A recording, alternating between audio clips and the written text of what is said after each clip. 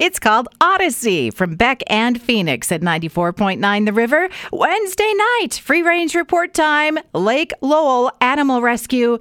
OMG, did you see all those photos online? They rescued so many cats and dogs from a hoarding situation. They do good work, and they need help if you can donate or adopt. It is day 19 in Phoenix, Arizona of 100 degrees or more. Yeah, summer is brutal there, but not normally that brutal. And you guys know, I was there last week.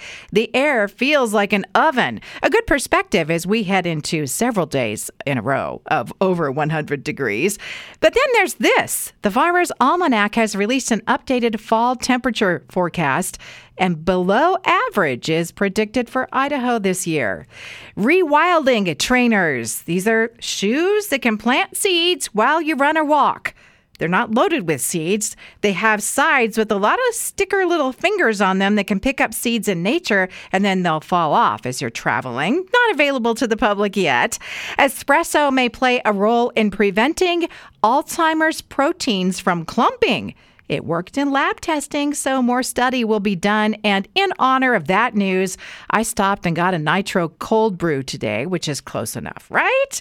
Boise Farmers Market drive-through orders are open until late tonight. Pick up Saturday morning. Acme Bakery pretzels for me and their sliced sourdough, which I eat right out of the bag.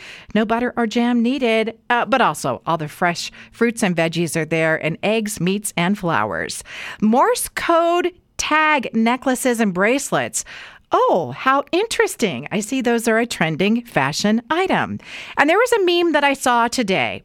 Imagine being rich enough that you do not have to watch YouTube videos every time something in your house breaks.